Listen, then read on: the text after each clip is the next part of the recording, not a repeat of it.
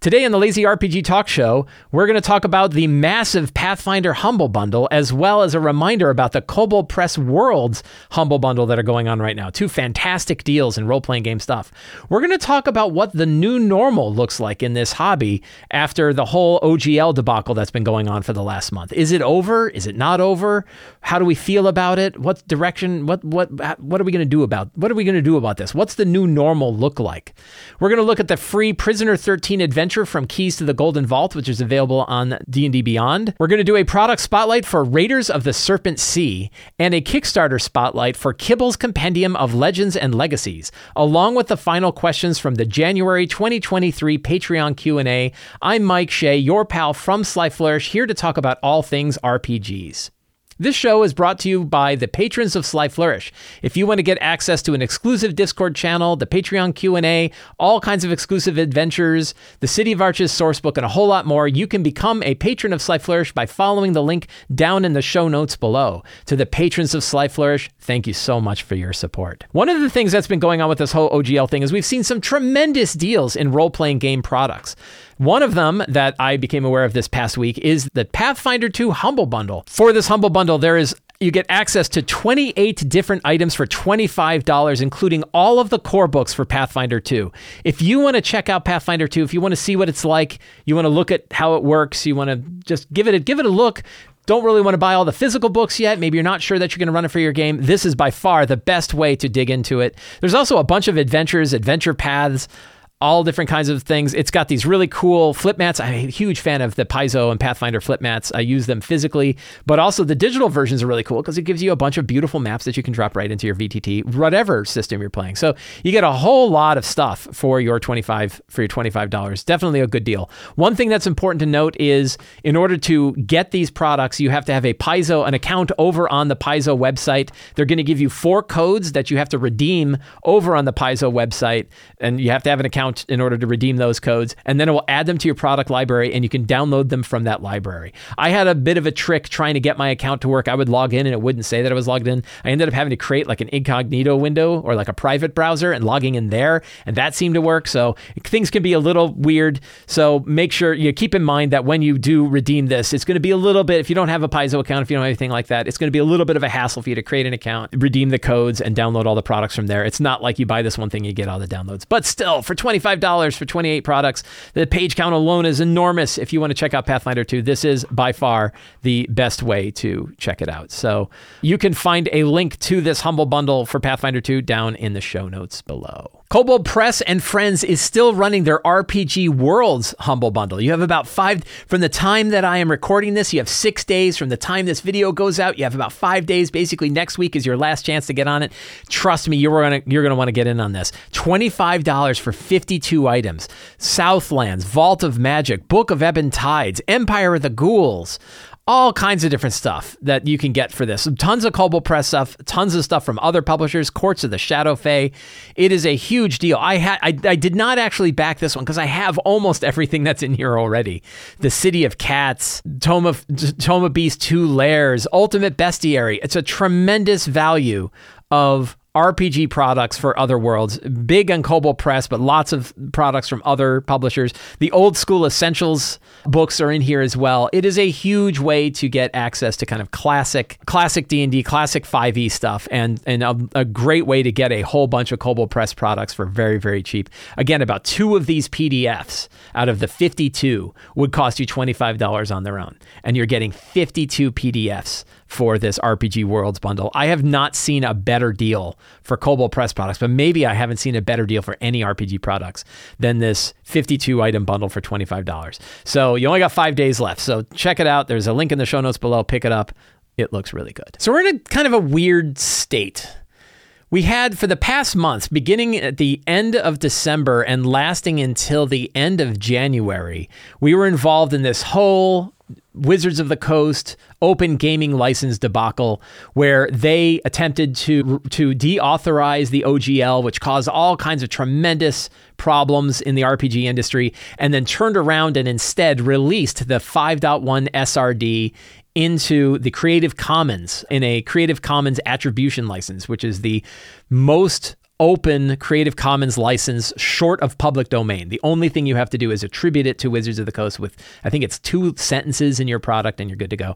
And they said they would not deauthorize the OGL 1.0a, which helps a whole bunch of legacy products.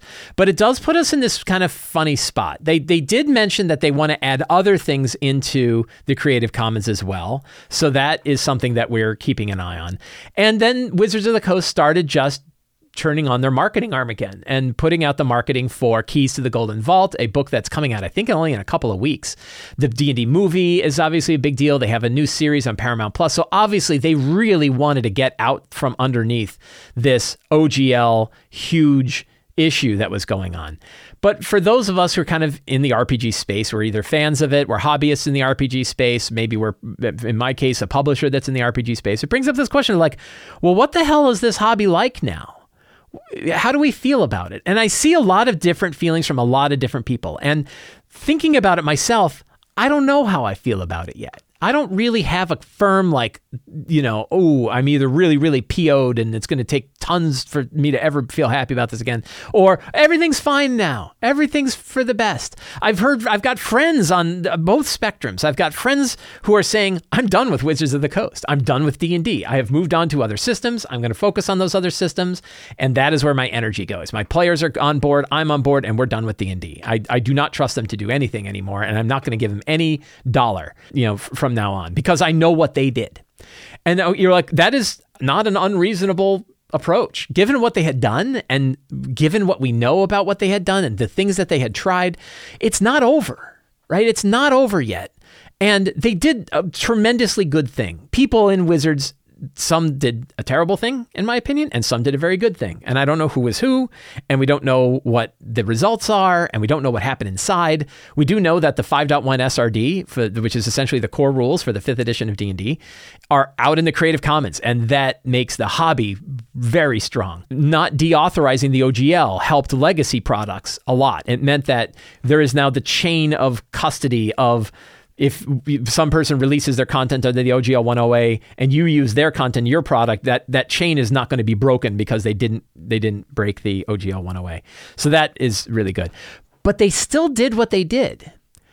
And there are still people at Wizards of the Coast who thought that it was a good idea to try to get a bunch of high visibility, high income third-party publishers to sign a terrible license in secret behind an NDA in order to get them on board so that they could then release that same license. They gave them sweetheart deals, better deals than they were going to give everybody else. And then they put out this new license that deauthorizes a 22-year agreement and forces everybody into this really bad spot of essentially giving Wizards of the Coast control over your product. It was really, really bad. And somebody thought that was a good idea. And whoever thought that was a good idea and attempted it, they didn't just think it was a good idea. They didn't just go into a meeting and say, hey, what if we did X? They were going along, they were doing it. They were talking to third-party publishers. They were pushing this contract out. They claimed it was a draft. And yet the publishers who received it, some of them said, no, there was a sign sheet. They wanted us to sign it. And I don't think anybody did. We don't know if anybody did, but it was under NDA. So they couldn't even talk about it with their own colleagues. Really slimy practice. Really, really slimy practice. And a bad betrayal of the RPG community to try to get rid of a license that was 21 years old that people have been using for all this time. So that whoever thought that was a good idea, they're still there. They're probably in the same position of power they were in to be able to do that in the first place because they got really far with it. And it was, only a small number of events that meant that it didn't happen and it went the other way instead. So all of that happened. And we can't just forget that it happened, which means if we're angry about it, and if it means that like people look at it and say, well, that I'm still done. As long as they did that, I'm done with D&D and I'm done with Wizards of the Coast. That's not an unreasonable approach, I don't think. Then there's the other side, which looks at it and says, they didn't break the OGL 1.0a. It now still works. And we have 5.1 SRD in the Creative Commons. We got what we wanted. We got more than we wanted. Everything's fine, right? And so we're kind of back to, okay, let's go. A bunch of friends of mine, hey, let's go see the D&D movie. And I'm like, yeah, okay. I'm kind of like, I kind of like to see how it ranks on Rotten Tomatoes before I go and see it. But I'm not opposed to it. I did call my local game shop and say, I would like to pre-order a copy of Keys to the Golden Vault, the new book that they're putting out. So I'm not of the approach of I'm going to boycott Wizards of the Coast forever. I'm not forgetting that they did it. And I'm keeping an eye on like, what else could they do? Now, the thing is like, there were all sorts of like, well, what else could they do? And I never predicted that they would try to deauthorize the OGL 1OA. I have multiple times where people said, oh, what if they get rid of it? And I'm like, you're an idiot. They're not going to get rid of it. And it turns out I was really wrong. So I'm probably also wrong about the areas where I think our hobby could be under threat by people who are trying to, change the hobby around in a way so they have more control over it at Wizards of the Coast. And we need to keep an eye on that. Things like, are they going to change D&D Beyond? Are they going to dork with that? Are they going to mess with the licenses for third-party groups like Roll20 and Fantasy Grounds? Are they going to break D&D Beyond so that Foundry can't draw information from it? Like, what else could they potentially do? And I'm not sure. Those are kind of the big ones. I think screwing with the DMs Guild somehow could be something they could do. Changing the license agreement for third-party virtual tabletops like Roll20 and Fantasy Grounds could be something that they could do. Dorking around with D&D Beyond in different ways. Changing what values you get, what permissions you get, what the sharing agreements that exist there. They could mess with that. And they probably will mess with all.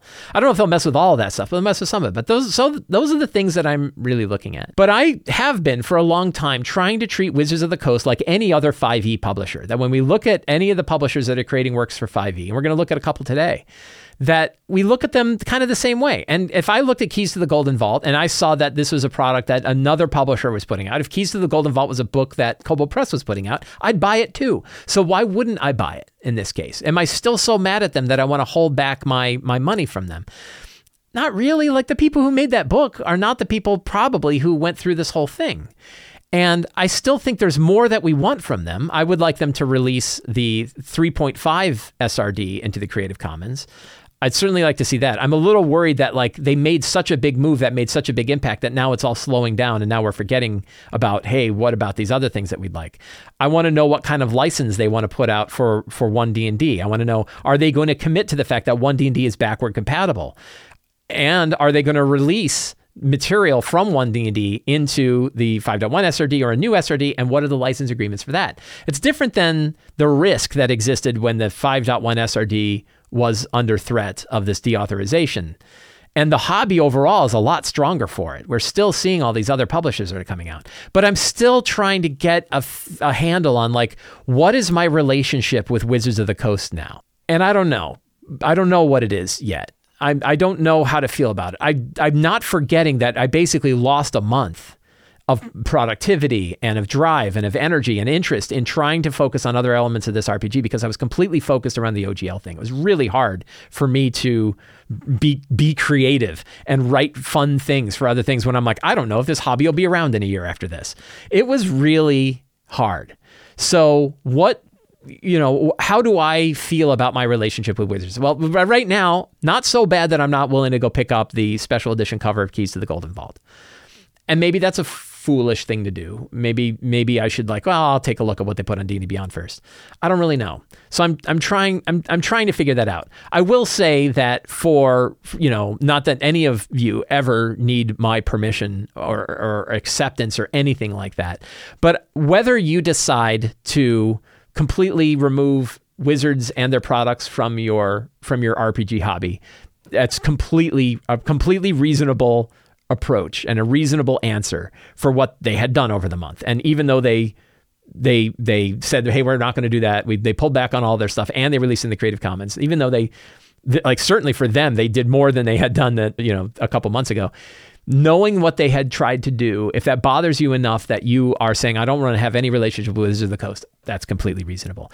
If you're also on the approach that they did do this thing and I really love D&D and I just want to love D&D again. And part of loving D&D is seeing the movie, and part of D&D is watching the TV show, and part of D&D is buying their books and playing D&D. I'm on your side too. We all get to choose what our relationship is with this hobby. I don't think it's critical that everybody deletes their D&D Beyond account. I did not delete my D&D Beyond account. So I think we each get to decide what our relationship is with Wizards. And we're all going to keep an eye on them. I will say, and I talked about this on the show last week, about trust. And what do we trust Wizards to do? And I think it is very important that we recognize that Wizards of the Coast is not the cornerstone of the hobby. And they are not they are a commercial-driven company. They're a publicly traded commercial-driven company who is trying to figure out how to monetize D&D in new ways. And that may be good for us and that may be bad for us. a lot of times we would say, it's probably not great. And we need to keep that in mind when we think about their trust. They do have other elements of power that can dramatically affect our hobby. Again, the licenses for Roll20, the licenses for Fantasy Grounds, the DM's Guild, and what they do with D&D Beyond. Those are kind of the big four that I look at, but also what they do with 1D&D. I'm not as worried about 1D&D now because we have 5e, and I love 5e, and I've loved it for 10 years. And now I can write freely for 5e, and I can enjoy products for 5e that will probably continue to come out for a while. And if 1D&D is in fact compatible with 5e, which so far it seems to be, so far it's reasonably compatible with 5e, then if 1D&D is a huge hit, it's still not a problem. We can still use our 5e stuff. So we'll see. But watching that is pretty critical. There are definitely people who think that they are going to change 1D&D enough that it isn't backward compatible, and that's part of the agreement to put out the 5.1 SRD is that's old stuff, and we're going to write all new stuff, and it's not going to be compatible. There are people who think that. I don't know if it's true. I kind of doubt it, because that would mean that all the playtests we've seen so far, they pretty much have to start over again. So we have to see. The main point is we each get to decide what our relationship is with Wizards. I am still investigating mine. Speaking of keys to the Golden Vault, one of the promotional things that is probably worth taking a look at if you're, if you're of the side of like, oh, sure, we'll keep looking at what Wizards of the Coast is putting out. You can claim a free copy of one of the adventures from Keys to the Golden Vault on D&D Beyond. It is one that is kind of loosely tied to the movie, apparently. And let's see, we'll unlock the heist, view content. So it is a decent sized adventure. It is for 4th level characters where you go on a heist. Look, that art is great. One thing whatever you want to say about Wizards of the Coast and all sorts of, their art is really, really good. Like that is really cool looking art. So yeah, they have a full adventure. We don't know who wrote it. They didn't credit it. So, and I haven't done a big look through the adventure, but if you have your D&D Beyond account, if you still have your D&D Beyond account, that map is kind of cool. It looks like a blueprint. That's interesting. Oh, that's the player's map. You actually give that to the players. So that's how that heist works, right? If we know about running a heist, one of the things is you give the players enough information to be able to plan their heist. And then you add complications and stuff like that. So it'll be interesting to see. I am very curious about how that map is really good. That's a Mike Schley map, I'm pretty sure. I recognize that map as a Mike Schley map. So if you have your D&D Beyond account, you will find a link in the show notes below. You can click on it. D&D Beyond has also been spamming the world with it. So you can go and you can grab your free copy and take a look at it and take a look at the adventure of, what is it called? Prisoner 13, 4th level heist adventure set in Icewind Dale. If you played Rime of the Frostmaiden, this location was in that adventure as well. So kind of a fun, my characters, I thought about it, the characters never actually went there. So it's pretty interesting. Anyway, it's free, right? Remember I talked about the Dragonlance monsters and I complained about the power of Dragonlance monsters. And at the end I'm like, well, I didn't pay anything for them. I got a bunch of Dragonlance monsters and I didn't pay anything for them. Same way, you want to check it out, you want to check out Heist Adventure, you want a free 4th level Heist Adventure, you can get on D&D Beyond right here. Pretty cool. Looking at other 5e products, we have Raiders of the Serpent Sea. So this one showed up in my inbox. I'm like, oh, one of my many, many Kickstarters sent me a thing. And I lose track of them. Like I have hundreds, more than 100 Kickstarters that I've backed. And I get lots of different things. And I was like, Raiders of the Serpent Seas, who is this? And it was Arcanum Worlds. And I was like, Arcanum Worlds? Who are they again? And I'm trying to remember. And I opened it up and I'm like, it's 498 pages, this thing that I bought. What is this? I'm like, oh, these are the guys that did Odyssey of the Dragon Lords. And these are the guys that did the Baldur's Gate adventure. Yeah, these are like former developers who worked on the Baldur's Gate video games that formed a 5e production studio. They sent me a really nice sample of Odyssey of the Dragon Lords. And now I see Odyssey of the Dragon Lords show up all the time when people say, hey, what are some good third-party big adventures that come out? And they had done a Kickstarter a while back for Raiders of the Serpent Sea. 3,200 people backed Raiders of the Serpent Sea, a big 5th edition role-playing game book. It is really a giant adventure. Yeah, from the lead designers of Dragon Age Origins and Neverwinter Nights. And it is, again, I think it happened about a year ago. I think it was about a year ago when the Kickstarter occurred. And then I'm like, oh yeah, I'll back it. And I forgot about it. And then it came and it showed up. And it is amazing. Like the quality of this work is amazing. Beautiful artwork. 500-page PDF. It includes, the package that I picked up included both the main campaign book, which is a campaign adventure, and the player's guide in PDF format. Very beautiful design, huge, just a huge amount of material. And obviously more material than I could really dive into and say, does it run really well? I'm of the opinion that you cannot be sure that an adventure runs really well until you've actually run it. I can't do a really good review of an adventure until I've run it myself and seen it. I can look at it and see things, but I didn't, and looking through her, I didn't see anything that jumped right out. I was like, oh, that's really terrible. Most of what got me was the size of the thing, the depth of the thing, and the beautiful design, the beautiful layout, and the rest of it. And I was like, wow, this thing's really cool. Nice. Look at that great big 2-page spread map. Just beautiful, beautiful artwork. Really neat adventure. So if you recall, Odyssey of the Dragonlords was sort of a Greek adventure. It definitely had a sort of tie to Greek mythology in its style. Raiders of the Serpent Sea is Norse instead, so which is kind of neat. I'm playing God of War. I'm playing the new God of War video game, and it was kind of interesting to watch the Greek go to the Norse between the different God of War games. So really, really neat. And the people who ran Odyssey of the Dragonlords really enjoyed it. Like, it was, people really, really liked that adventure. So on the assumption that this is written as well as that is written, it is definitely, if you're looking for a great big campaign adventure, this campaign adventure can take characters from 1st to 15th level. So great big campaign adventure. It's really cool to see stuff like this because it's like, I don't know if and when I'm going to be able to run it, but this is one of those things that's really awesome about 5e as an RPG product. I'm sure I have enough material now to be able to play 5th edition role-playing games the rest of my life. As long as I have players willing to play, and I'm pretty sure I will have opportunities to play adventures the rest of my life. I can play published adventures like this. I can play all different kinds of things. So the quality of it is really outstanding. Really, really, really, really cool. You can pick up the digital versions of this, $25 for a 500-page campaign adventure. That's a very good deal. I don't know if they're going to do physical versions of it yet. I don't think the physical copies shipped from the Kickstarter. But if you really want a physical version, you might be able to get the PDF plus a physical version for less if you wait.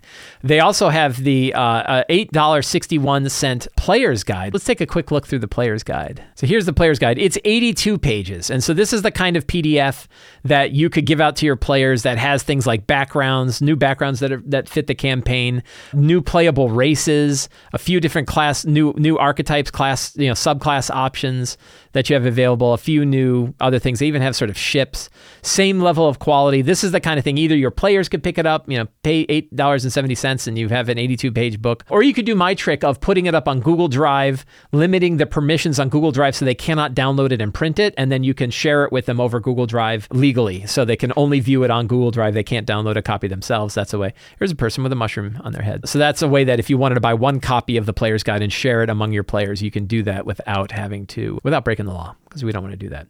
That guy's got teeth on his shield. I think if I read that stat block for that dude, and his shield does in fact bite you. I didn't take a deep look at the monsters either. I didn't look at the monster design. Monster design is one of those areas where it's really hit or miss with third-party publishers. That understanding 5th edition monster design is really an art that not everybody has. And I've seen a lot of third-party products that try to get into monster design, and they're just missing exactly how 5th edition monster design is supposed to work. Often too complicated, often too wordy and too complicated. So that's always a trick. The good news there is it's usually pretty easy to fix. You can look at it and you can either change it yourself, or you can do some things to fix it. Or maybe you pick up a book that offers you a bunch of different options for either building monsters on the fly or modifying monsters. Maybe there's a book like that coming out soon. Maybe a Kickstarter, March 1st. We'll see. You're going to hear more about that. Really cool stuff. So I just, when I got it, it was a surprise because I forgot about it completely. I forgot about Raiders of the Serpent Sea. I actually had to go back. I'm like, did I do a spotlight on the Kickstarter? I was like, yeah, a year ago I did the spotlight on the Kickstarter. So really, really neat. Great stuff. So check it out. Raiders of the Serpent Sea. You can find a link in the show notes below to be able to pick up the PDFs from their website. Speaking of Kickstarters, a Kibble's Compendium of Legends and Legacies. So Kibble's a friend of mine. We have a Discord chat where we talk about it. Boy, did we have lots of conversations about the OGL in the day. In fact, I think it was Kibble who was like, I think they might be doing this. And I was like, Kibble, you're on crack. There's no way they could do it. And then it turned out they were right and I was totally wrong. And I had to come and say, I apologize. I treated you poorly. And it turned out you were completely right.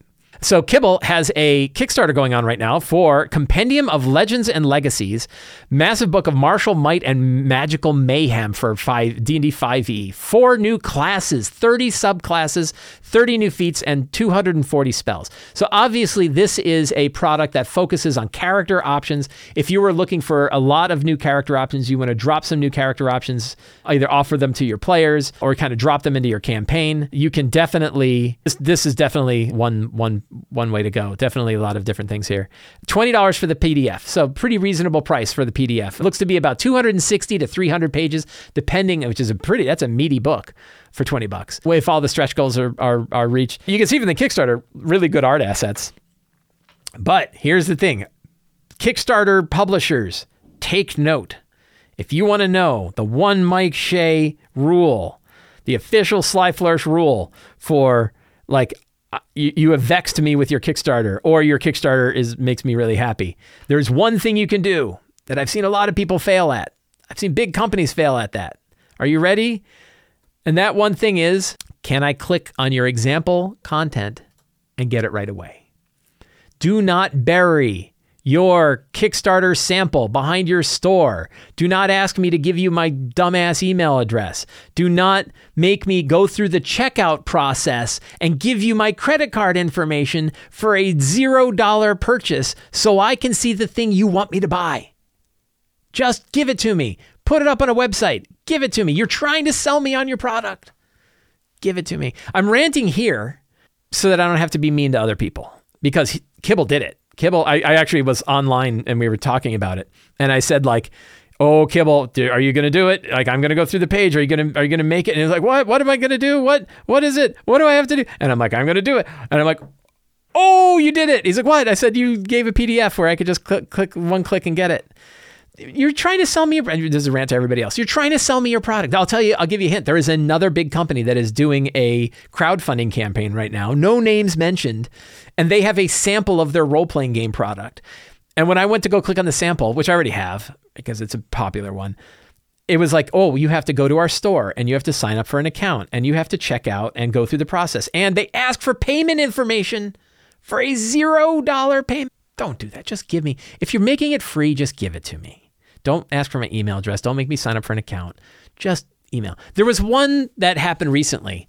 There was one Kickstarter that I went through recently, and they were giving away a lot of stuff. I can't remember what it was, but it was like 80 pages of material. It was a fully playable adventure. It was like 5 different things. So it was like a playable adventure plus a player's pack plus a bunch of other stuff. It was more than just a sample of a Kickstarter product. It was like a miniature version of a product that was essentially a miniature version of the one they were putting out. And they asked for an email address.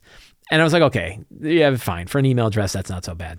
But even that one, like, just give it to me. You know, just give it to me. So here's the sample. And the great thing is you can see exactly what it's going to look like. Beautiful artwork, excellent design. These are the things I always kind of look for. A new class, the Warlord. I think there's been other people that have done the Warlord class, but here you have a new version of the Warlord. Really cool. Beautiful, beautiful art, beautiful design. So I haven't dug in too deep and be like, how do the mechanics work? And the real trick, this is something that's very hard with this kind of work, is, it's one thing, I was talking about monsters, right? That monster design is a really tricky thing. But the thing about monster design is you screw up a monster, you run it once and you don't need it again. Like if it doesn't work well, you don't use it again. Or you can modify it on the fly, it's okay. Character options are tricky because once your players have picked character options, you have to nerf them if it's too powerful, or you have to modify it to make it good. And I'm seeing this with Kobold Press character options that I'm using now, where I have players who are interested in it, but they look at it and like, look, that I picked this subclass, but it's so much weaker than these other subclasses I could have had. And we're like, well, what if that was a bonus action instead of a normal action? And like, that would be better. So we have to modify things on the fly, which we can do. And I think this is going to be part of the new RPG world we live in. I think I'm going to change, is we're going to do more house ruling. We can pick pieces of things that we like from different sources and bring them in. And if we try them out and between us and our players, we go, what if it was a little bit better like this? What if it was either a little bit more balanced in one direction, balance in either direction. Whether it's too powerful, we make it a little less powerful, or if it was not that powerful enough, we figure out a way to make it on par with other things. I think we're going to have to do a little bit of that, but I think that's okay.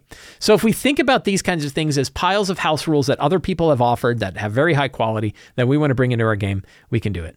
So that is Kibble's Compendium of Legends and Legacies, $20 PDF. I think there's a physical version as well. A hardcover and PDF bundle that you can pick up as well, and a bunch of different options, so you can check that out. So take a look. You might as well go check out the free sample. Take a look at the Warlord class to see what you think. You can find a link to Kibble's Compendium of Legends and Legacies down in the show notes below. Let's go through the final questions from the January 2023 Patreon Q&A. Virtual DM says, after listening to your December 26th episode, I jumped back into the show notes and found a link to your article called The Lazy Encounter Benchmark. Yes, I have heard you discuss this method to determine encounter deadliness many times before. I'm a huge fan of this approach and I use it all the time. Awesome. This article is a great reference. My question is this. Towards the end of the article, under benchmark assumptions, you state it assumes you don't have more than one legendary monster in a battle, and it assumes you are using more than one monster in a battle. I think I understand the reason, considering legendary actions, action economy, and such. That said, what are your thoughts on adjusting the math for these types of encounters? Is it possible? If so, how? FYI, choosing a monster based on the story and not an encounter is something that needs to be sung from the rooftops. I agree with you on that last point. I think build your encounter from the story and only think about the math after you've thought about that encounter. I think is a good approach. What makes sense for this situation? So yeah, what about a lazy encounter benchmark for single monsters? Luckily, Paul Hughes, who wrote Boggle Holding, and he's the designer, one of the designers for Level Up Advanced 5e, and the core designer for the Monstrous Menagerie for Level Up Advanced 5e, he came to the same conclusion that I kind of came to about doing these kind of encounter benchmarks, and he includes them in the end of Monstrous Menagerie. Fantastic book, my favorite product of 2022, and he offers something I didn't offer, which is how do you handle it for single monsters? And his math is very simple. A monster is crossing over into the hard/deadly threshold if its challenge rating is 50% higher than the average level of the characters. So for example, if you have 5 10th level characters, a CR 15 is right on that edge. I actually think that's probably a little conservative. I bet you could go higher. I've seen, especially the higher level the characters go, I bet you that dial goes up as well. So that's probably true in tier 1 and tier 2, maybe by about halfway through tier 2. And then as soon as you get into like the latter half of tier 2 and into tier 3, the challenge ratings of monsters, you could probably go to double. That a challenge rating that is double the level of double the average character level is probably about as hard as you want to go. And what happens is a monster's attack bonus, the amount of damage that they do, gets to be so high, they're just going to drop characters in a single hit every time. Even though their AC is generally not scaling up with their challenge rating, the other elements of a monster are scaling up high enough that if you go more than 50% to 2 times the character levels, it's just going to be, whack-a-mole on characters. The legendary thing, the reason why I don't recommend running multiple legendary monsters in a single battle isn't really to do with the encounter balance as much as the complications of trying to handle those legendary actions. If you have 2 monsters with sets of legendary actions, you don't really need the legendary actions because the whole point of having legendary actions is to balance the action economy. And if you have 2 monsters, you're already doing that. But one thing you can do is essentially, there's a couple tricks you could do to take a legendary monster and make a non-legendary version. One of the things you can do is just pop out those legendary actions and double the amount of damage that they're doing with their normal actions, mostly their normal attacks and stuff. So not like a breath weapon or something like that, but their normal attacks. You basically take the damage that they would have done with those legendaries and shuffle it back into their normal damage. The other thing you can do is take those legendary actions and just tag them onto their main action. They will get a lot of things they can do. Like a dragon would have 6 attacks that they make. But that way you don't have to worry about staggering your legendary actions in between other characters' turns when you have multiple monsters. So if you have multiple adult black, let's do an example. So here's like an adult black dragon at CR 14, and let's say you were going to run 2 of these. So there's those 2 black dragons that live in the swamp in the Forgotten Realms. I forget their names, but there's 2 black dragons. that are actually twins. And what if you're going to run them both in one battle? Well, the idea of having this pile of legendary actions that both dragons do is kind of a pain. So you could have one of them using legendary actions and one of them not. Or you could just say, well, we're going to get rid of the legendary actions. And in this case, they can do like a tail attack 3 times, which is an extra 45 points of damage. They can do their detect, they can do their wing attack. So one thing you could do is you could throw the wing attack and an extra tail attack into their action. So instead of make 3 attacks, 1 with a bite, 2 with a claw, you could do 1 bite, 2 claws, and a tail, and then a wing attack. And it would basically get all of its actions at once. The other thing you could do is basically, other than the breath weapon, you could just essentially double the amount of damage that they're doing with their bite, the bite and their claw attacks, which would make up for the 3 tail attacks. So, those are 2 ways that you could sort of take a legendary monster and sort of smash it back into being a normal monster again. You might still want to give them legendary resistances. You might give them fewer legendary resistances, so it's not so hard to crowd control them. But yeah, I hope that Virtual DM, I hope that helps with that idea of how do you handle a single monster. You need to change the math for a single monster. Most of it is, what's the highest challenge rating of a single monster, but that's not going to just turn the characters into tent pegs and bang them into the ground. And check on Monstrous Menagerie and Paul Hughes' work, who goes into more detail on that. Climb A says, what is the best way to deal with players making interesting decisions that conflict with their character's alignment? For example, a player with the lawful good alignment decides to stab someone they're interrogating. I don't want to take agency away from the characters, but I do feel a check is necessary. There's a couple of things. One is, and you're free to do it however you want to do it, but I'll offer my advice. You ask, so I'm going to offer my advice.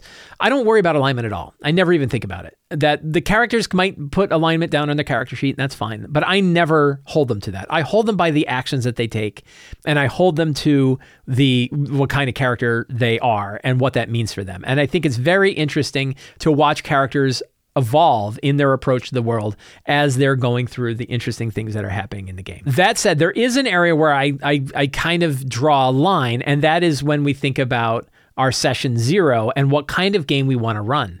So I, for example, in my session 0s, one of the things I make clear is that for me as a game master, one of my lines is I do not want to see player character originated torture. So the idea, and we had a situation actually in my Empire of the Ghouls game where they had a villain, they had captured him. He was a really bad dude. He was like a half undead thing, so he didn't really have a soul. And one of the NPCs ended up killing him. Just cut his head off because he was baiting them and they just killed him, and which was fine with him. He didn't care. But it was this interesting scene, and that I don't want to have torture. I don't want to have characters have torture, and also torture in my game is a veil at best, which means there might be. You might recognize the fact that torture had occurred here, but I'm not going to describe it. I'm not interested. My players aren't interested. I don't want to put it in there. So you can sort of steer alignment a little bit in the kind of flavor of the game you want to have. What's the driver that is getting the character to engage with the campaign might lead towards things like, are they going to stab someone that they're interrogating?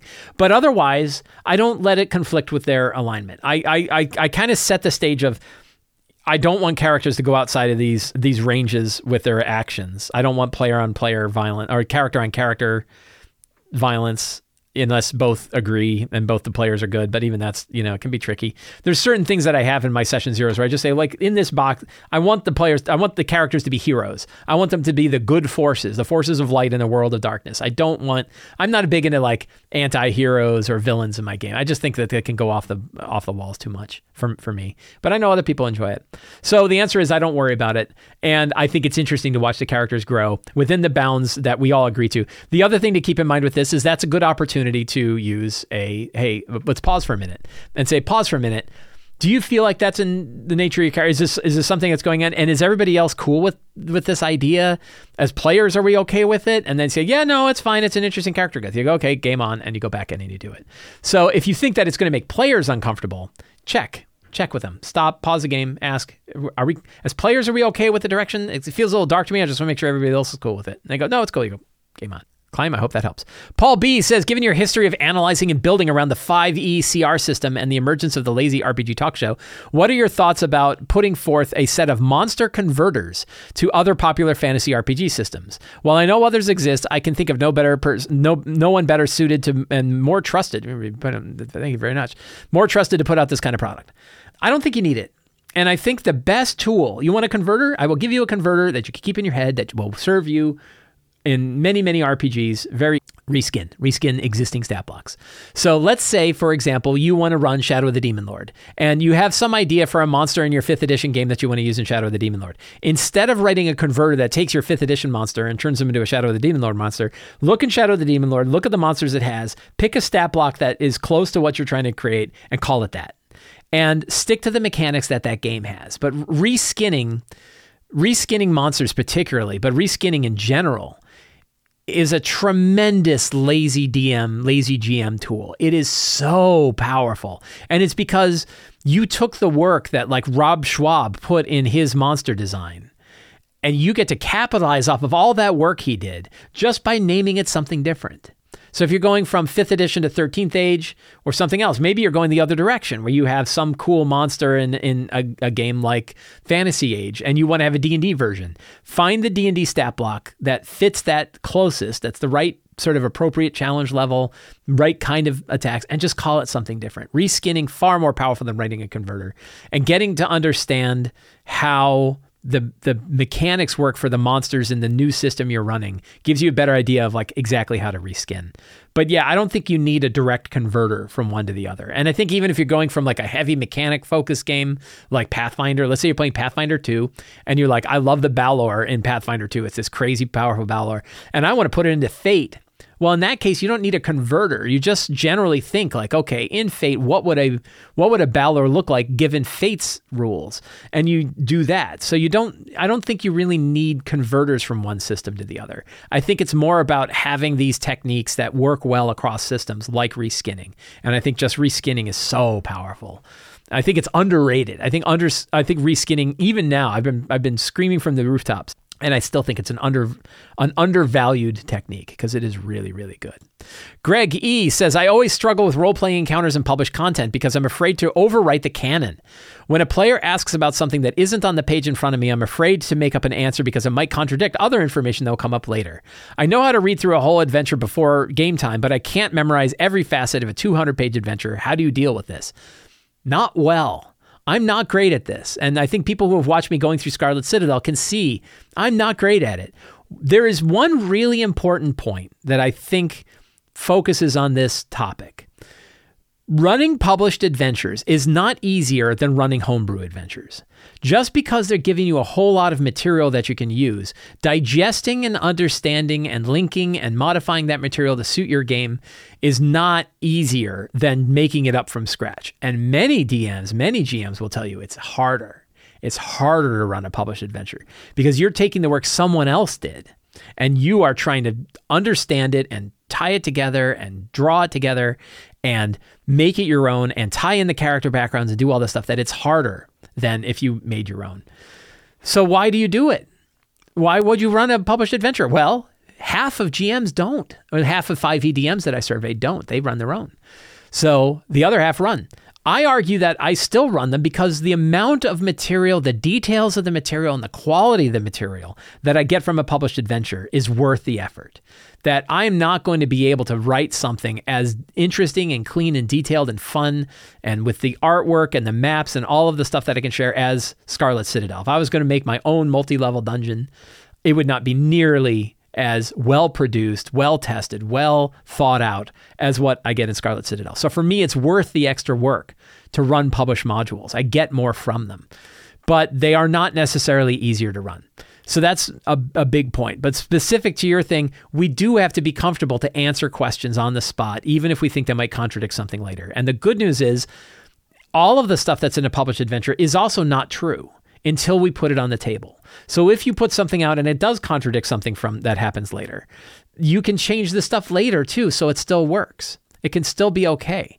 But yeah, it's a trick. And some adventures are better at it than others. Some adventures make it easier to skim and figure it out. And I think understanding the scope of the adventure, understanding who the major NPCs are, understanding what the major twists and turns are going to be before you run it will help you a little bit with this. And some adventures are better at it than others. And two examples I'll give is Scarlet Citadel is not great at this. And the reason it's so wordy. There's so much text in Scarlet Citadel. It's really, really hard for me to get a full understanding of who's where and who's doing what and where they go. It's very, very wordy. In a contrast to that is Light of Xeraxis, the adventure that's included in the Spelljammer box set. I have all of my complaints about Spelljammer. I really wish they had created a bigger source book rather than 3 books and 12 sheets of cardboard. I really wish it was one big book instead of a box set with a lot of stuff I don't really need and no campaign guide. But boy, that adventure is really easy to run. I have found it very easy to run. I run every other week. I've been running a Light of Xeraxis game, and it's been very straightforward and very easy to run. So which adventure you are running can also help with this. And a lot of it is because there's just not a lot of words. Light of Xeraxis is a 5-level campaign adventure, 5-level adventure, I think 4 or 5-level adventure that's only 64 pages. So not a lot of text, lots of big images, not a lot of text, which means it's easy for me to pick up and understand and grok. It's harder to do that with a big, thick adventure. Empire of the Ghouls is a little harder. Empire of the Ghouls isn't so bad because each chapter sort of runs on its own. I don't have to worry about things bleeding out to other chapters. Scarlet Citadel is harder because players can go up and down in this multi-level dungeon. You have to kind of know where everything is. So Greg, I hope that helps a little bit. But the answer is not well. It's a hard thing to deal with. And it's important to remember that published adventures are not necessarily easier to run than running your own thing. The other thing is sometimes we make mistakes. And guess what? You can just say, hey, I made a mistake. It's actually this other way.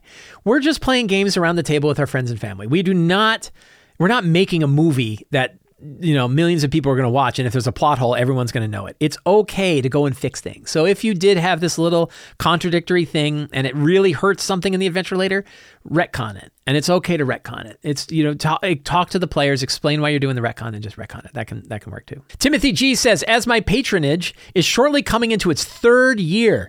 Holy cow, Timothy, thank you so much for supporting Sly Flourish for 3 years. Really appreciate it. I thank you for your continued inspiration materials. I thank you for your support. I found your one-page guides to be excellent and your recently released Dungeons of Fate one-page guide to be no exception. Thank you very much. Dungeons of Fate is a lot of fun. I'm considering introducing a group of teachers to TTRPGs in general and would like to use Dungeons of Fate rules in a teachers conference for this purpose. This is my request for permission to use this material. Thank you in advance for your consideration regardless of your answer. Wonderful. So why did I put this in here? Timothy, you don't need my permission. And actually, you need even less permission than you did before.